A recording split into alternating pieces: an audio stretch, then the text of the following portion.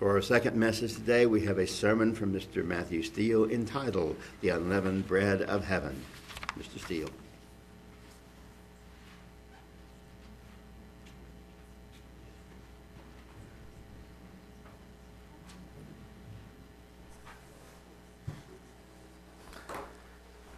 Thank you, Reg. Hello. What a beautiful day, beautiful holy day season we're having so far.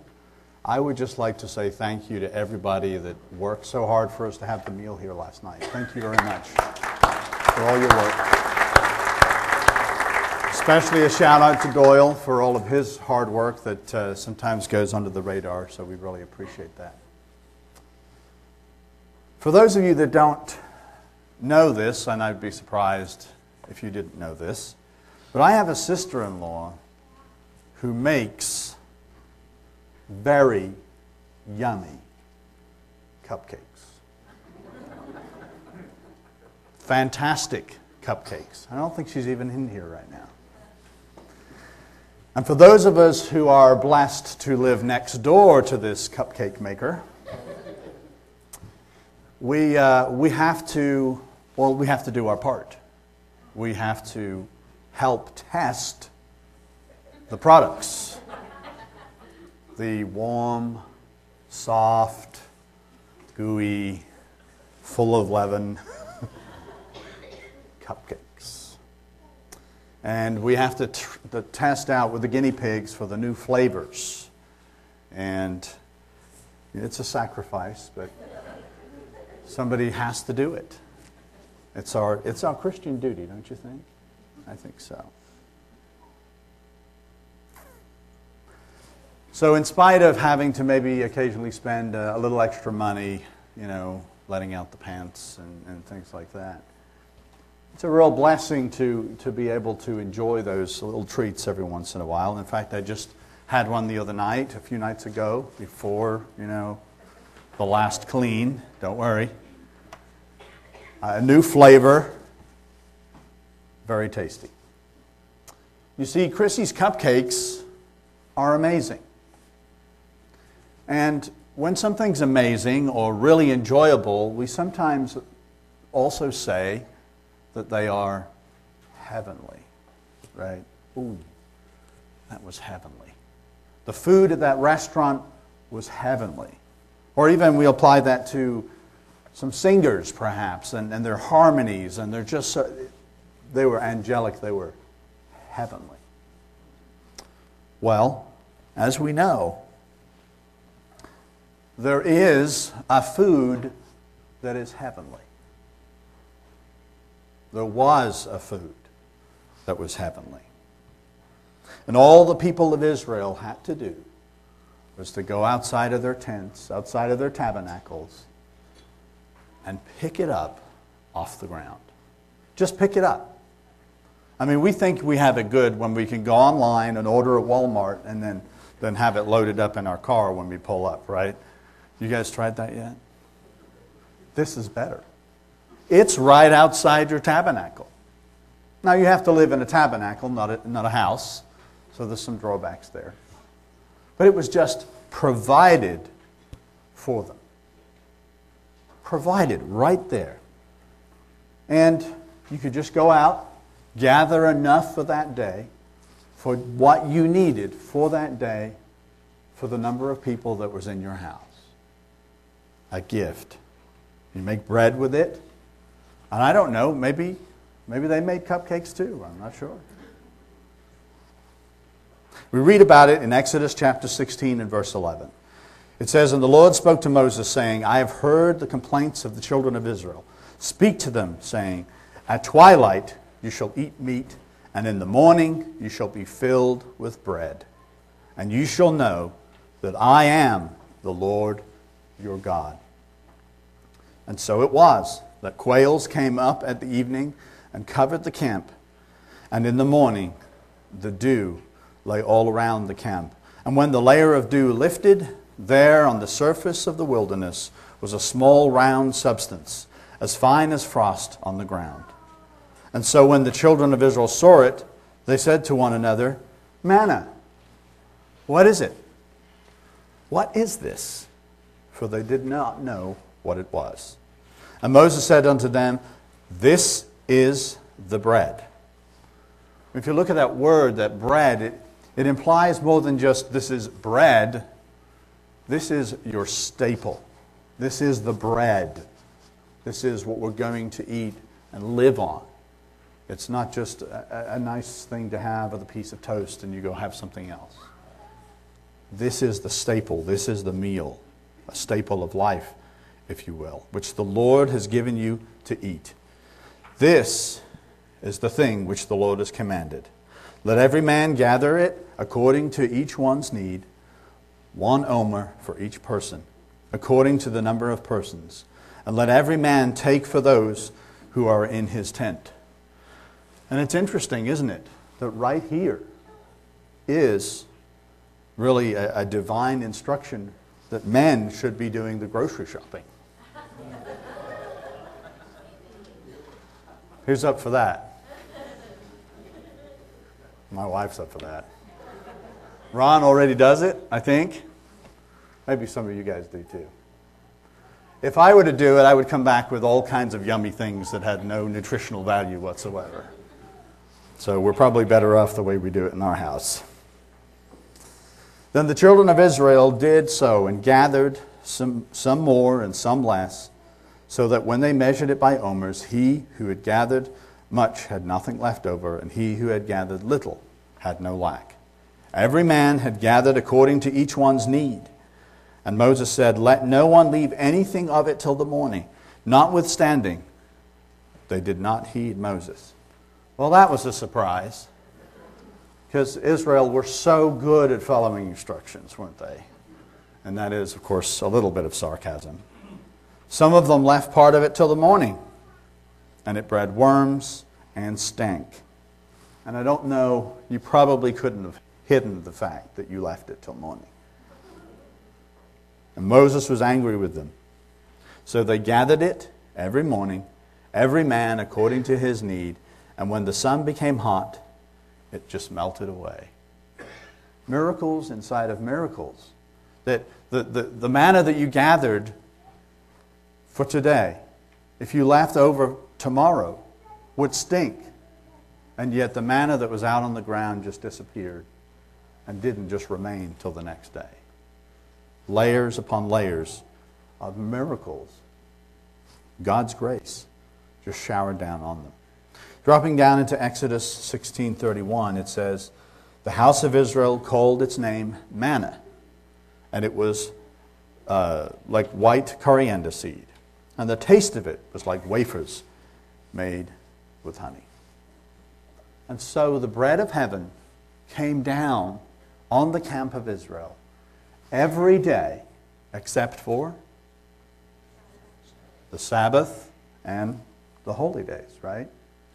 There was always a day of preparation before, and that would last throughout that holy day, that Sabbath. Every day. And it's likely that this is the longest running miracle in history. 40 years. 40 years. Every day, supplying this daily bread. And God had to supply it. He had to give it to Israel for that period of time, because they were going to be a transient nation, right? They were going to be a migratory people, just moving around. They could not plant crops. They could not harvest in the way in which other nations around them did that. They were solely reliant on this bread from heaven. And they were going to be that way for an entire generation. These people were not going to settle in the promised land. How sad that must have been when they realized that. They were not going to settle in the promised land because they didn't enter when He commanded them to. When God said, let's go take it, they didn't enter. And they were so close. So close. They didn't have faith. And so God continued to feed them, so that the promises of God to Abraham and Isaac and Jacob, so they could still be fulfilled. Because if not, they would starve in the wilderness. And as God threatened, right, he would have to restart this whole plan with Moses. Moses was not up for that. So, God's grace saved them. And his continual grace for 40 years fed and sustained a people until that new generation, as we know, until that new generation were prepared and ready to enter the promised land. Like I said, such a lost opportunity, so close. What a chance. That had never been presented to any people in the history of the world, to move within less than a year from being abject slaves to being a free people in their own land, and they didn't take it. Wow. A lost opportunity. So every morning, God gave grace in the form of manna.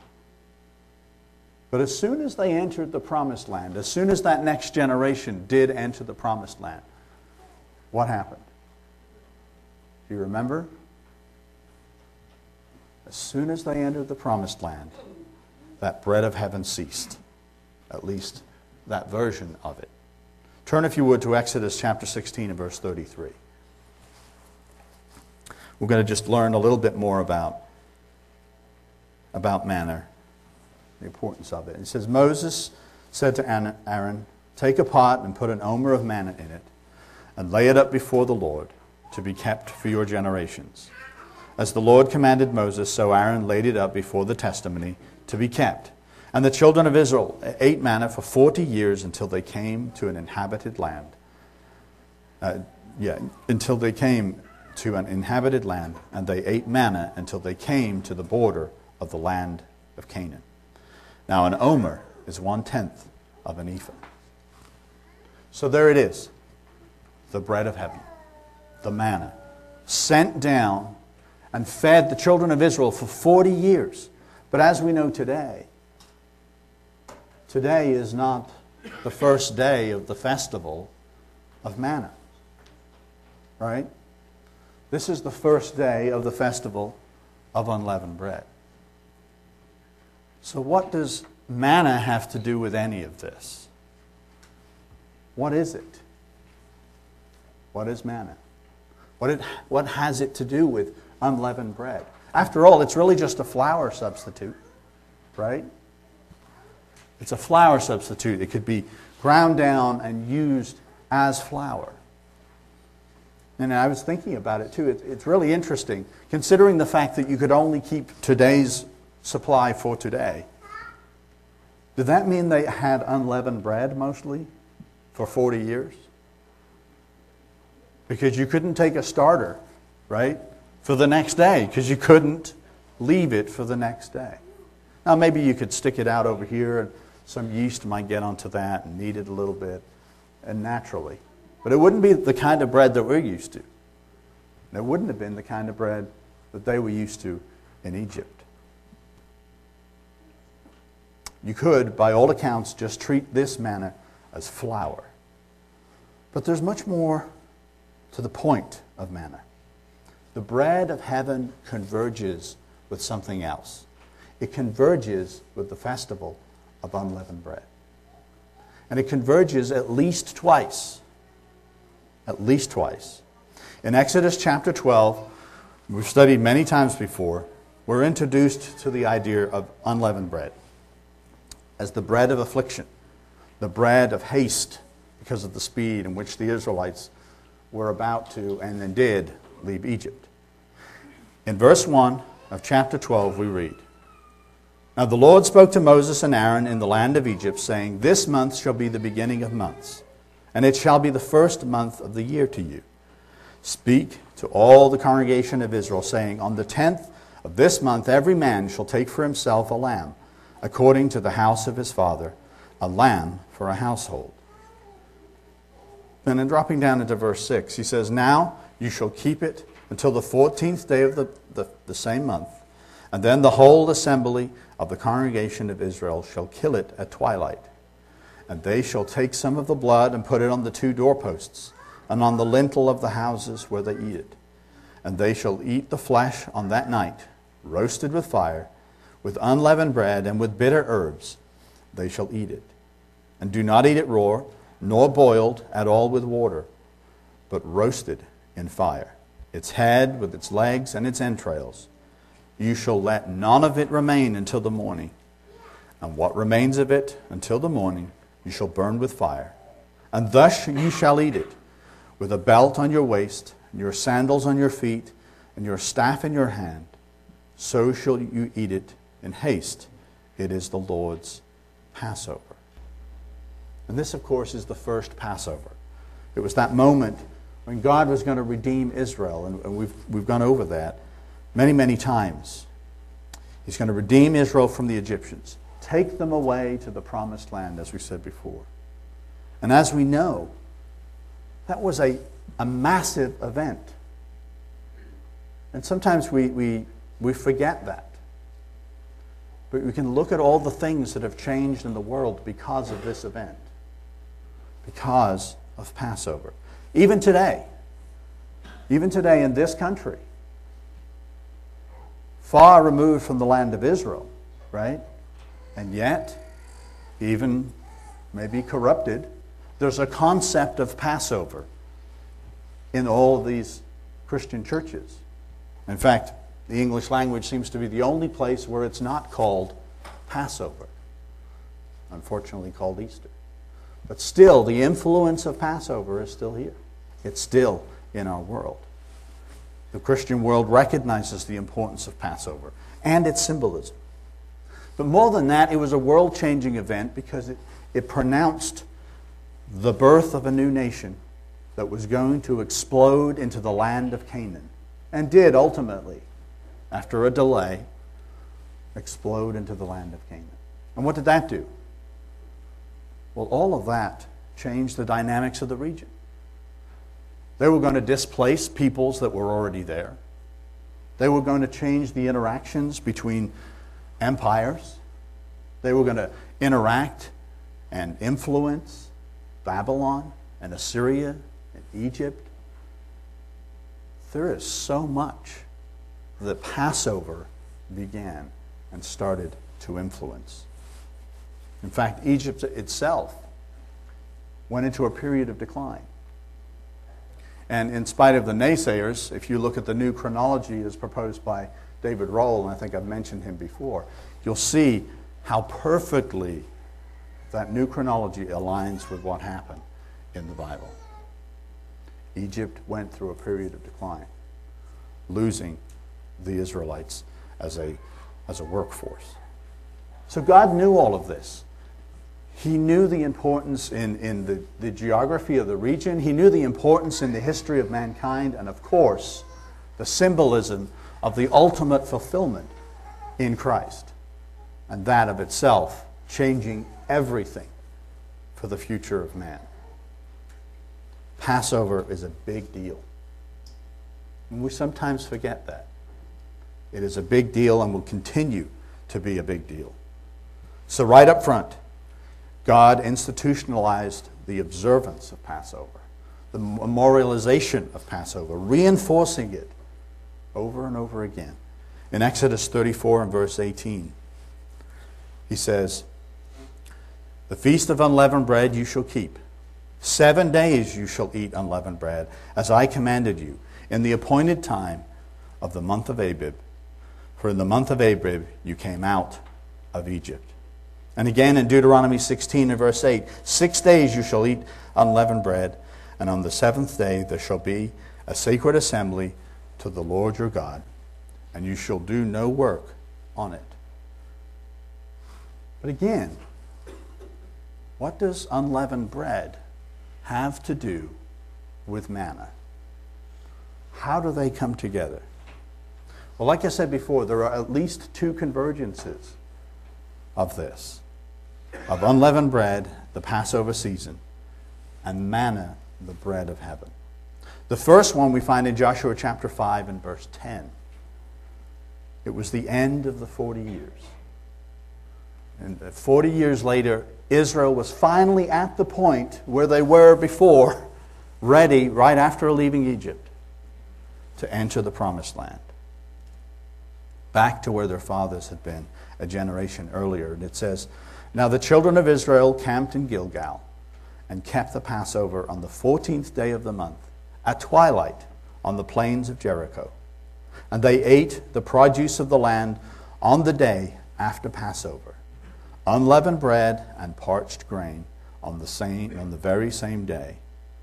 Then the manna ceased on the day after they had eaten the produce of the land. And the children of Israel no longer had manna, but ate the food of the land of Canaan that year." And that of itself must have been a monumental change for these people. There was an entire generation that grew up, well, doesn't everybody go outside and get manna? It just was the way life was. And now it was gone. Significant change. What are they going to do now? They had to learn. And of course, God was there to provide for them. The bread of heaven, the manna, ceased when they entered the promised land. But they were able to begin eating of the land, eating the fruit that God promised. The first year was pretty good. Somebody else planted it. But then the next year, and the next year, and the year after that, they now had to work. They had to do something different. They actually had to prepare the ground and plant the seeds and work for their food, work for their bread. But God was still going to feed them. He promised them. He promised that if they followed Him, if they obeyed Him, that He would bless them and they would just be running over with harvest. Them anyway, even though they oftentimes didn't obey and they weren't faithful. And it's interesting. This transition happens during the Passover season, during the time of unleavened bread. But there is an even more remarkable convergence of these two things between the bread of heaven and the unleavened bread. And in many ways, I think we're really just scratching the surface of the depth of these symbols. We got our first hint, in fact, a building message, more than a hint. Jesus really starts to bring home exactly what He was saying about who He was and what He was here to do. In John chapter 6 and verse 1, it says, "After these things, Jesus went over the Sea of Galilee," which is the Sea of Tiberias, "and then a great multitude followed Him, because they saw His signs which He performed on those who were diseased. And Jesus went up on the mountain, and there He sat with the disciples. Now the Passover, the feast of the Jews, was near." Interesting again, isn't it, that it's around Passover time. It's important to keep that in mind. And it says, "Then Jesus lifted up His eyes, and seeing a great multitude coming toward Him, He said to Philip, 'Where shall we buy bread, that these may eat?' But this He said to test Him, for He Himself knew what He should do. And Philip answered Him, 200 denarii worth of bread is not sufficient for them, every one of them to have a little." Are you crazy? We've got no place to get bread like this. One of His disciples, Andrew, Simon Peter's brother, said to Him, "There is a lad here with 5 barley loaves and 2 small fish. But what are they among so many?" Then Jesus said, "Make the people sit down." Now there was much grass in the place, so the men sat down, and the number of them was about 5,000. And Jesus took the loaves, and when He had given thanks, He distributed them to the disciples, and the disciples to those sitting down, and likewise to the fish, as much as they wanted. So when they were filled, He said to His disciples, Gather up the fragments that remain so that nothing is lost. Therefore gather them up. And they filled 12 baskets with the fragments of the 5 barley loaves, which were left over by those who had eaten. And then those men, when they had seen the sign that Jesus said, "This is truly the prophet who is to come into the world." Powerful example. And there is so much symbolism in here.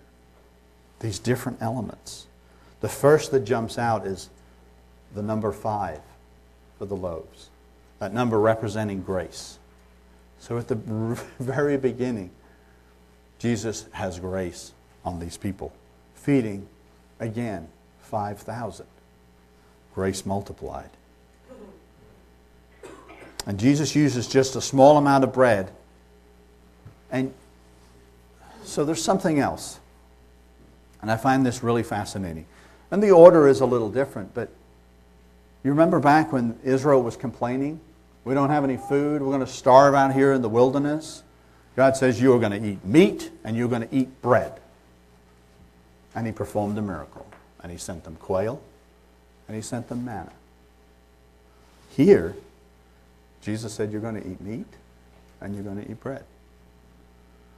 And He multiplied the loaves, and the meat, instead of quail, is fish. But nonetheless, it's very similar, isn't it? There's that analogy there. That symbolism. Jesus did those kinds of things. He's making His case with His miracles, with His actions. This whole experience, as we'll see, sets the context for one of the most powerful of Jesus' sermons.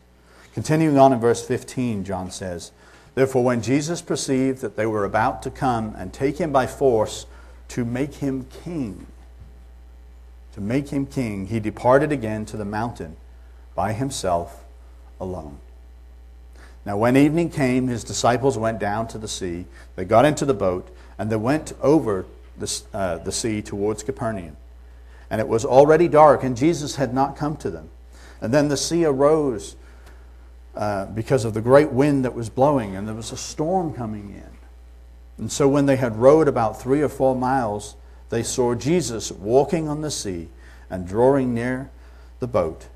And then they were afraid. But He said to them, 'It is I, do not be afraid.'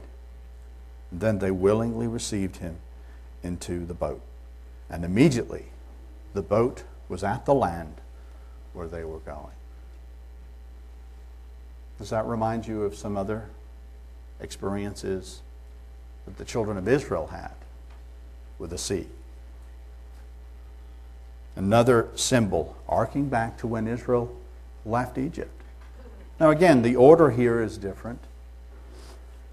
But this time, instead of the miracle of the parting of the sea, Jesus just walks on the sea. And the wind is blowing and howling. And He gets in the boat and He takes them across the sea. And they're suddenly at the other side where they were going. They were carried by the same God that guided Israel through another sea. Interesting elements that reflect very strongly with the crossing of the Dead Sea, of the Red Sea. And of course, it was the same person in each case. Then in John 6, beginning in verse 22, we really start to see this convergence between the bread of heaven and unleavened bread. John 6:22, John says that on the following day, when the people who were standing on the other side of the sea saw that there was no boat there except the one which the disciples had entered, and that Jesus had not entered the boat with His disciples, but His disciples had gone away alone. However, other boats came from Tiberias near the place where they ate the bread after the Lord had given thanks. And when the people saw that Jesus was not there, nor His disciples, they got onto the boats and came to Capernaum seeking Jesus. And when they found Him on the other side of the sea, they said to Him, "Rabbi, when did you come here?" And Jesus answered them, "Most assuredly I say to you, you seek Me not because you saw the signs, but because you ate of the loaves and were filled. Do not labor for the food which perishes, but for the food which endures to everlasting life, which the Son of Man will give you, because God the Father has set his seal on him. And then they said to him, What shall we do, that we may work the works of God? And Jesus answered them and said, This is the work of God, that you believe in him whom he sent. Therefore they said to him, What sign will you perform then, that we may see and believe you? What work will you do? Our fathers ate manna in the desert, as it is written, He gave them bread from heaven to eat. Now there's a lot there, but are you serious? There's been miracle after miracle after miracle, and they still want another sign. Another sign. He just fed 5,000 of them. 5,000 of them. He was transported over to this other place, and they knew he didn't have a boat to get there. How many miracles did they need to have faith? To have faith in who he was. Like I say, he traveled across the sea without a boat. He had been healing people of all kinds of sicknesses before that. And yet they wanted more. They wanted a miracle like the bread of heaven, like manna. And I suppose in a certain sense you can't blame them, because a lot of life was spent earning either enough money or making your food grow. Subsistence living, very common. And so the idea of manna coming down from heaven and you just go outside and scoop it up, who wouldn't want that again? Of course they would want that again. Not having to worry about food. Not having to worry about how you're going to feed your children. But Jesus was trying to get them to look up. He was trying to teach them the deeper lesson. He gave all of this miracle to get their attention, and they were still focusing in the wrong place. Focusing on the ground instead of on Jesus. To focus on higher things, on eternal things. Then Jesus said to them, Most assuredly I say to you, Moses did not give you the bread from heaven. And that's an interesting phrase, because you can almost read it and say, Moses didn't give you the bread from heaven. That was me. But then there's another way of reading it and saying, that wasn't the bread of heaven. I'm the bread of heaven. Right? He says, But my Father gives you the true bread from heaven. For the bread of God is he who comes down from heaven and gives life to the world. And they said to him, Lord, give us this bread always. And Jesus said to them, I am the bread of life. He who comes to me shall never hunger, and he who believes in me shall never thirst. But I said to you that you have seen me, and yet you do not believe. All that the Father gives me will come to me, and the one who comes to me I will by no means cast out. Just what a hope that is. What a blessing that is. You know, especially at this time of introspection, and we kind of evaluate ourselves before Passover, and we maybe find ourselves insufficient. Jesus says, I will not cast you out. If you are drawn to me, the Father draws you to me, you are mine, and I will not cast you out. Hold on to that promise. For I have come down from heaven, not to do my own will, but the will of him who sent me. This is the will of the Father who sent me, that of all he has given to me I should lose nothing, but should raise it up on the last day. And this is the will of him who sent me, that everyone who sees the Son and believes in him may have everlasting life, and I will raise him up at the last day. Everlasting life. Jesus is plainly speaking. He's getting more and more bold with who he is and what he is doing. He couldn't have been more plain. He was comparing himself to the manna.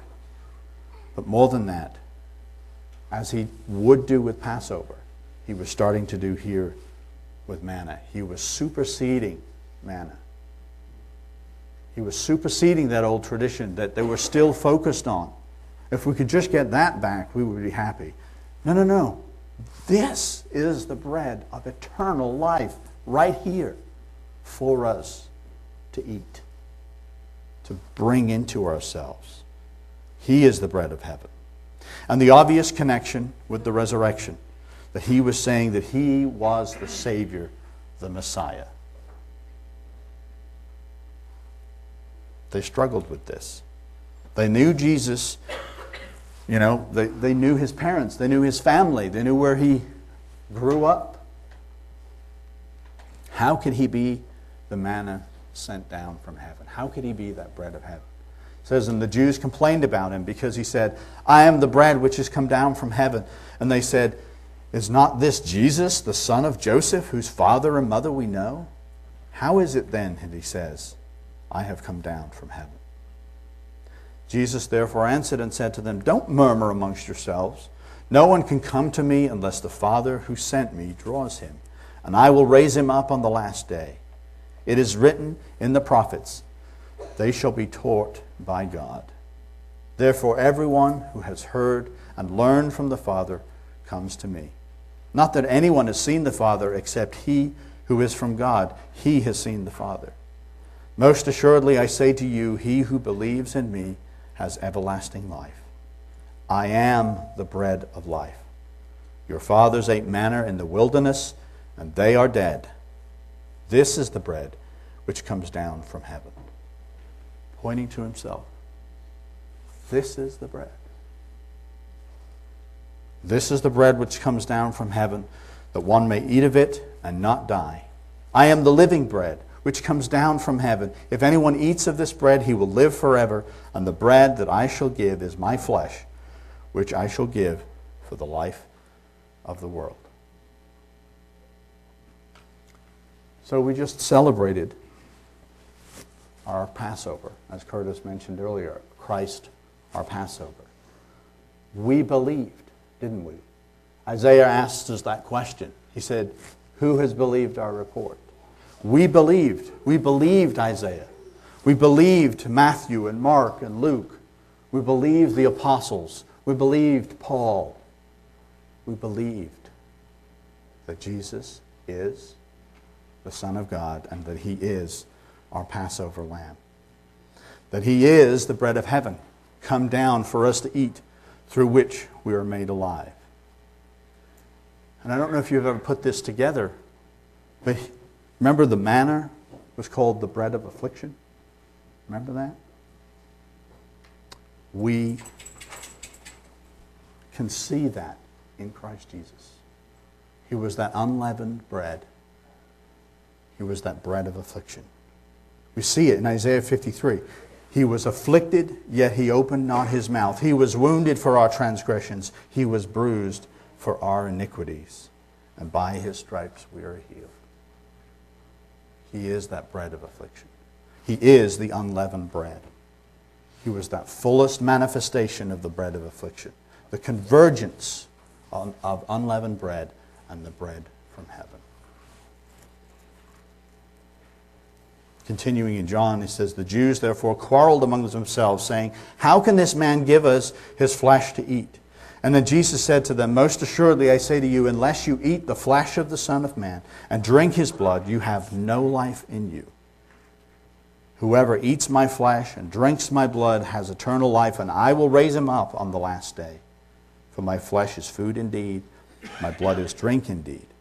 He who eats my flesh and drinks my blood abides in me, and I in him. As the living Father has sent me, and I live because of the Father, so he who feeds on me will live because of me. This is the bread which came down from heaven. Not as your fathers ate of the manna and are dead. He who eats this bread will live forever. And he's just reiterating it over and over and over again, trying to get them to understand. These things he said in the synagogue as he taught in Capernaum. This was not easy for them to hear. You think about it. What is this? strange cannibalism thing, you know? I mean, cannibalism is pretty strange of itself, but he's inviting us to eat him. It's hard to hear. Hard to hear. But if they tried to understand the symbolism, they could clearly accept it. They could clearly accept what the Father was revealing to them. He said, therefore, many disciples, when they heard this, said, this is a hard saying, who can understand it? When Jesus knew in himself that his disciples complained about it, he said to them, does this offend you? What then, if you should see the Son of Man descend where he was before? It is the Spirit who gives life. The flesh profits nothing. The words that I speak to you are spirit, and they are life.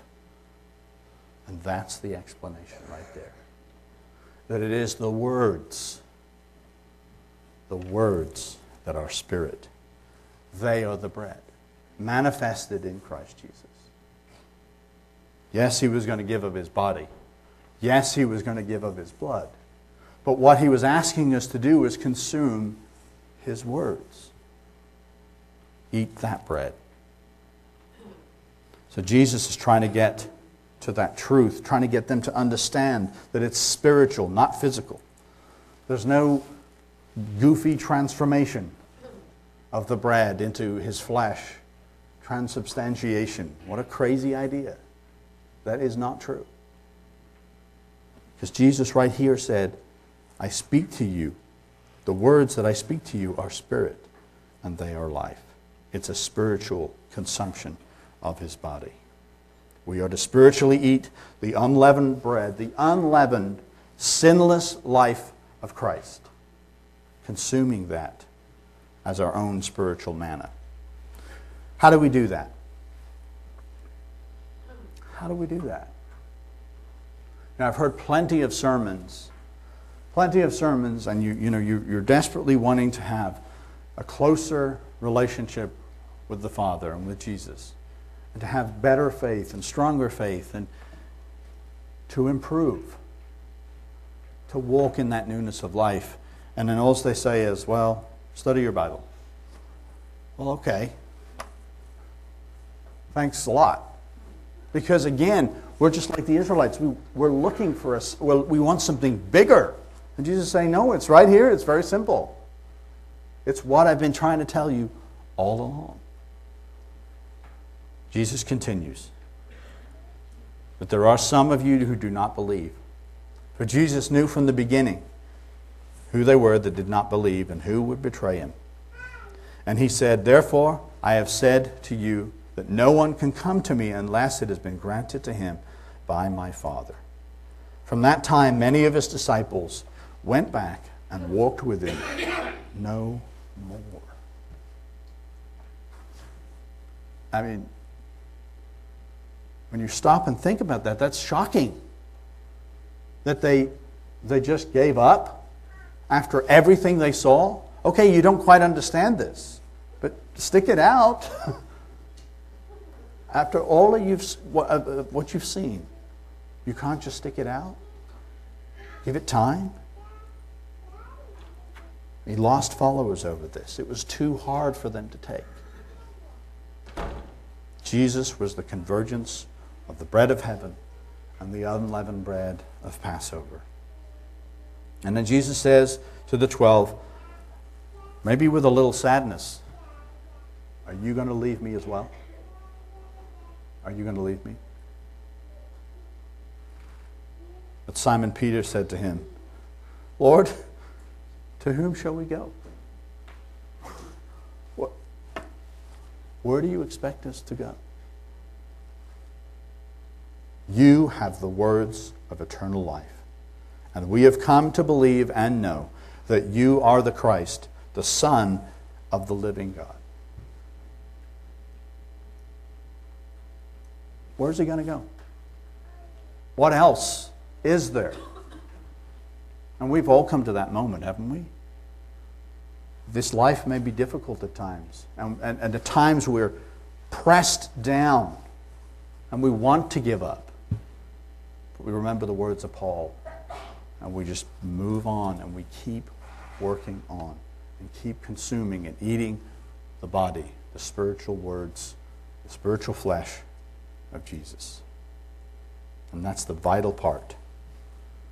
The vital part of how we eat his body and drink his blood. We consume his words. We do that now, but we need to do that every day. Remember back when the children of Israel were told, okay, go gather the manna. They were told to gather how much? Sufficient for the day. And then you remember again when Jesus said, this is how you pray. Give us this day our daily bread. So what we studied yesterday was for yesterday. The words that we consume today are for today. We have to consume more of the words of Jesus tomorrow, for tomorrow.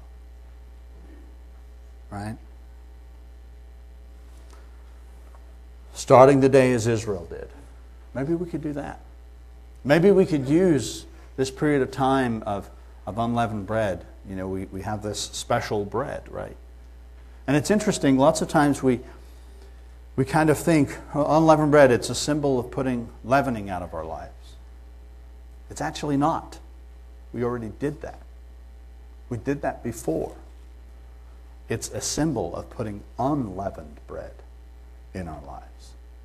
And so we could use it as a jumping off point. Maybe we haven't been as dedicated to study and reading the Word of God and applying it in our lives. Maybe we could do that today. Starting tomorrow, when we get up and we get our cup of coffee or a cup of tea, take a little piece of unleavened bread. What if we were to just break that? You can put some butter on there if you like it that way. But we were to break that, pray over it, and as we eat it, eat some of the words of Jesus, right? Some of the Beatitudes. Seriously, the words of Jesus. A red letter Bible maybe, and we go through his words. Of course, the entire Scripture is his words. But use that as a way of, what do we call it now? A reboot, right? Reboot our spiritual diet. Consuming the physical to help us apply the spiritual. To eat of that bread of heaven. Read his teachings. Read his admonishments. Eating a piece of unleavened bread while eating spiritually a piece of the true bread from heaven. We could do that for the next 7 days. What would happen? How much more encouraged would we feel? How much stronger would we feel? Healthier. We eat because we need it to live. Our spiritual new creature in Christ, we need to eat so that we can continue to live. Like I say, perhaps it could serve as part of that covenant renewal that we talked about on Thursday night. A reboot. In Lamentations chapter 3 and verse 22 it says, "Through the Lord's mercies we are not consumed, because his compassions fail not. They are new every morning." Words of the Lord, new every morning, if we were to just do that. Like that manna, we just go out, it's just waiting for us to pick it off the ground every morning. Just as Israel was, so are we. We are sojourning, aren't we? We're sojourning in the land of promise in so many ways. We're sojourning yet also in a spiritual wickedness that we see getting more and more wicked every day. Every day. And you see, like Israel, we have not entered into the promised land. We're not there yet. We haven't entered into the kingdom of God. It's not here yet. We still need to be fed daily, just like the children of Israel, with the bread of heaven. We are told to pray for it. We need to feed on that bread of heaven, so that when it's time if we feed on that spiritual bread when it is time, when Jesus at long last appears as that Joshua, that true Joshua, when he leads us into the promised land, we will have the strength to fight. We'll have the strength to claim the land in the kingdom of God. And I wonder, what will be our bread then? What will we eat when we enter that heavenly country? It could be more of the same. It could be something else. I'm sure it's going to be a whole bunch of new words of Jesus, right? New words, new bread. I don't know for sure. None of us can. But we will. I do know this. We will all gather around Jesus' feet. We will cast our crowns before him. There will be joy and gladness like we have never experienced in our entire life. All our loved ones will be there with us, who have died in the faith.